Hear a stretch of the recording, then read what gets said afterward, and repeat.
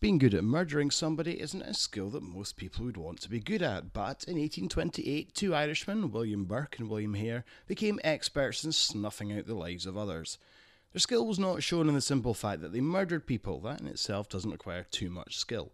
What set them apart from the rest was that they were careful to kill in ways which didn't mark the bodies, so that these bodies could be sold to an anatomist for dissection. They also murdered people who fulfilled certain criteria. It was only when they forgot this criteria that their mistakes began to catch up with them.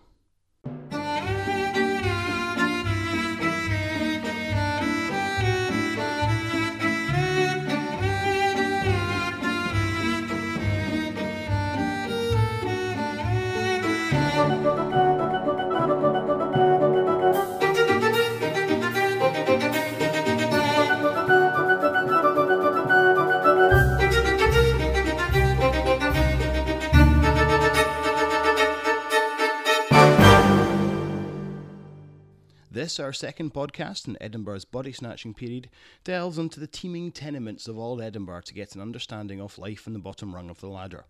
We'll look at the traces of evidence left for us today and explore one of the worst streets then in the capital. We've got another exhibition for you that focuses on that street and a free resource about Burke and Hare which we'll think you really enjoy. We've got a question from one of our listeners and news of a new competition. In our last podcast, we looked at the body snatching period which saw Edinburgh's burial grounds become battlegrounds, where the authorities and families of the deceased tried to keep Edinburgh's freshly dug graves safe from the hands of the capital's anatomists, students and professional resurrectionists. We looked at some of the ways in which they tried to protect the burial grounds, using everything from raised walls to metal cages around the graves called mortsafes to watchtowers in the graveyards. The story of these troubled times is covered in Body Snatchers and Burke and Hare, an interactive guided tour around their Edinburgh.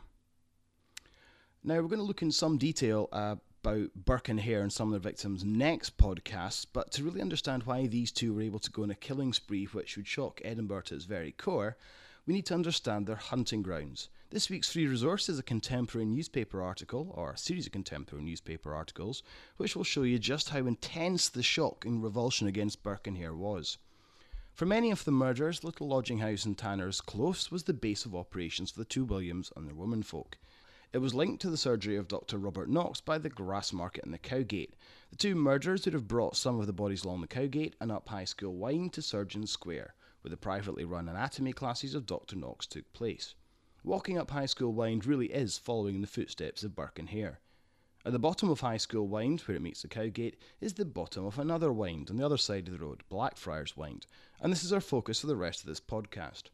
Blackfriars Wynd still exists, although in a slightly different form. The wynd was altered significantly in 1867 when the Improvement Act decreed that it needed to be changed considerably. The eastern side was swept away, including the peculiar little Cardinal Beaton's palace which sat on the Cowgate. The Improvement Act may have come roughly 40 years after the Burke and Hare killings, but even in their day the wynd was one of the poorest areas in Edinburgh. The building of the new town saw Edinburgh's richer citizens move out of the old town in favour of cleaner, larger, more impressive buildings to the north of the site of the old Norloch. Now, although this didn't happen overnight, by the time of Burke and Hare in the 1820s, late 1820s, 1828, many areas of the old town had become considerably poorer than they had been only a few decades before. William Hare had married his way into the ownership of a lodging house in Tanner's Close, and the first two victims died inside Tanner's Close. Now, out of these, the first one was a pensioner who died from natural causes, and the second, a man named Joseph, had fallen ill. He was killed using what had become the modus operandi of the two Williams. He was plied with alcohol, rendered insensible and suffocated. Now, he wasn't choked. This would have left obvious marks on the body. Instead, one of the men would sit in the victim's chest asphyxiating him, holding his hands down whilst the other placed his hand over the mouth and nose of the unfortunate target. This way the body would be deprived of oxygen and yet no marks were made on the corpse. This type of killing became known as burking. Very effective, very hard way to work out exactly what happened to the body. How the two men killed their victims was one way they evaded capture for so long. The other thing was how they hunted for their prey, and they did indeed hunt. Effectively, Burke, Hare and their womenfolk, Nellie MacDougall and Maggie Laird, used criteria when picking out their victims. Don't pick an Edinburgh person who is known to many. Don't pick somebody strong. Choose somebody who is weak. Choose somebody who is poor. Choose somebody who is unwanted, who didn't have anybody to kick up a fuss if they didn't come home that night.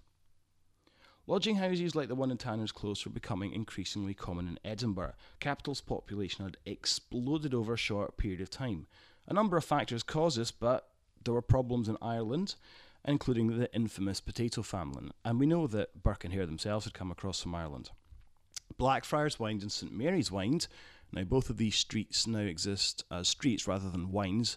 Between Blackfriars Wynd and St Mary's Wynd still exists today St Patrick's Catholic Church, which is pretty big evidence that actually this was an area with an awful lot of Irish people.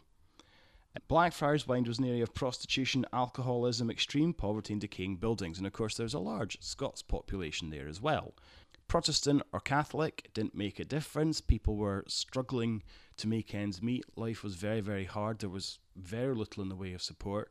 And in fact, we see from the Victorian period, the sort of early Victorian period, that a lot of the support has a very distinct middle class Protestant kind of background to it. In other words, if people were drinking, then they were drinking and that was causing the problems, rather than the problems meant that they were drinking to forget about them. And of course, if you happen to be Catholic or Irish, this was pointed out with increasing regularity. So there's obviously a kind of a bigotry involved there. Now, it's no surprise that much of the poverty in Edinburgh took place in Blackfriars Wynd. A lot of the rich people had moved out. This area wasn't a particularly an area of well-built houses. And in fact, what began to happen was houses became lodging houses, or rooms were sublet, and then within the rooms, different areas were let out. And in fact, at some parts, and we know this from Blackfriars Wynd in the 1850s, the difference between one room and another was a sheet of paper over if you were lucky, a kind of a wooden framework. The conditions were absolutely appalling. Not every place, obviously, had any access to running water. Toilets were absolutely out of the question. And in fact, in some cases, you didn't even get a window. And absolutely no source of natural light for many, many of the rooms. And Blackfriars Wynd was so bad that it featured in a book called Blackfriars Wynd Analysed, and also Day and Nights in the Wynds of Edinburgh. The wynds may have looked picturesque in most of our exhibition images, but look carefully at the photograph of Beaton's Palace. Now, some of the exhibition pictures were made in the late 18th century, when the area still had enough people who were able to pay to support the fabric of the building. But by the time the photograph was taken by a man called Archibald Burns, you can just look at the photograph and see that this was a building which didn't in any way look picturesque. In fact, the book he published the photographs in was called Picturesque Bits from Old Edinburgh, and there was more than a hint of irony about the title. Have a look at the photograph. It really does give you a warts and all view of what this area must have looked like about 30 years after the Burke and Hare period. Okay, we're now moving on to a new slot in the show, hopefully one we'll be getting more of, and that's questions from the audience. Now, quite embarrassed to admit that this time I have a question and I don't have an answer for it, but I will endeavour to get an answer. And that was in our last podcast. We happened to mention that one of the Edinburgh mobs stole something that we called the Portsburg drum. Now, Portsburg ends B-U-R-G-H in exactly the same way that Edinburgh ends B-U-R-G-H. But we don't say Edinburgh, we say Edinburgh. So is it Portsburg or is it Portsborough? The Portsborough area doesn't exist anymore. Well, the area exists, but it's not known as Portsborough. However, there are some buildings, new buildings that have been built which have taken titles from the past, and one of them is Portsborough. So what I'm going to try and do is find a taxi driver. They're not having a happy lot just now, given the fact that Edinburgh's been hit very, very badly by snow over the last couple of weeks, which is why I haven't been able to get this answer for you.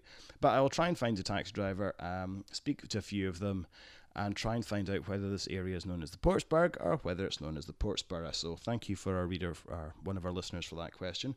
We've also got a competition. Our new Body Snatchers and Burke and Hare piece of software, the one that a lot of this information is coming from, that's going to be due for release later on this week. One lucky winner will be able to download that for free. All they have to do, and all you have to do to enter the competition, is email us the answer to this question.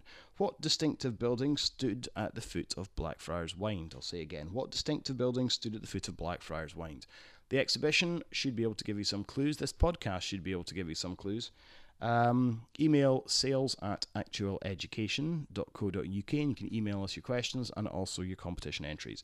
And we'll choose one person at random, and they will win that prize.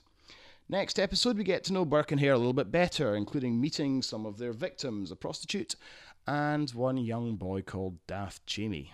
Unfortunate Daft Jamie, as it turned out to be. We'll also discover where you can see William Burke today, or rather where you can see certain parts of William Burke. There'll be another competition to win another new interactive guided tour from us, and a free resource which will let you literally follow in the footsteps of William Burke and William Hare. Have a good night.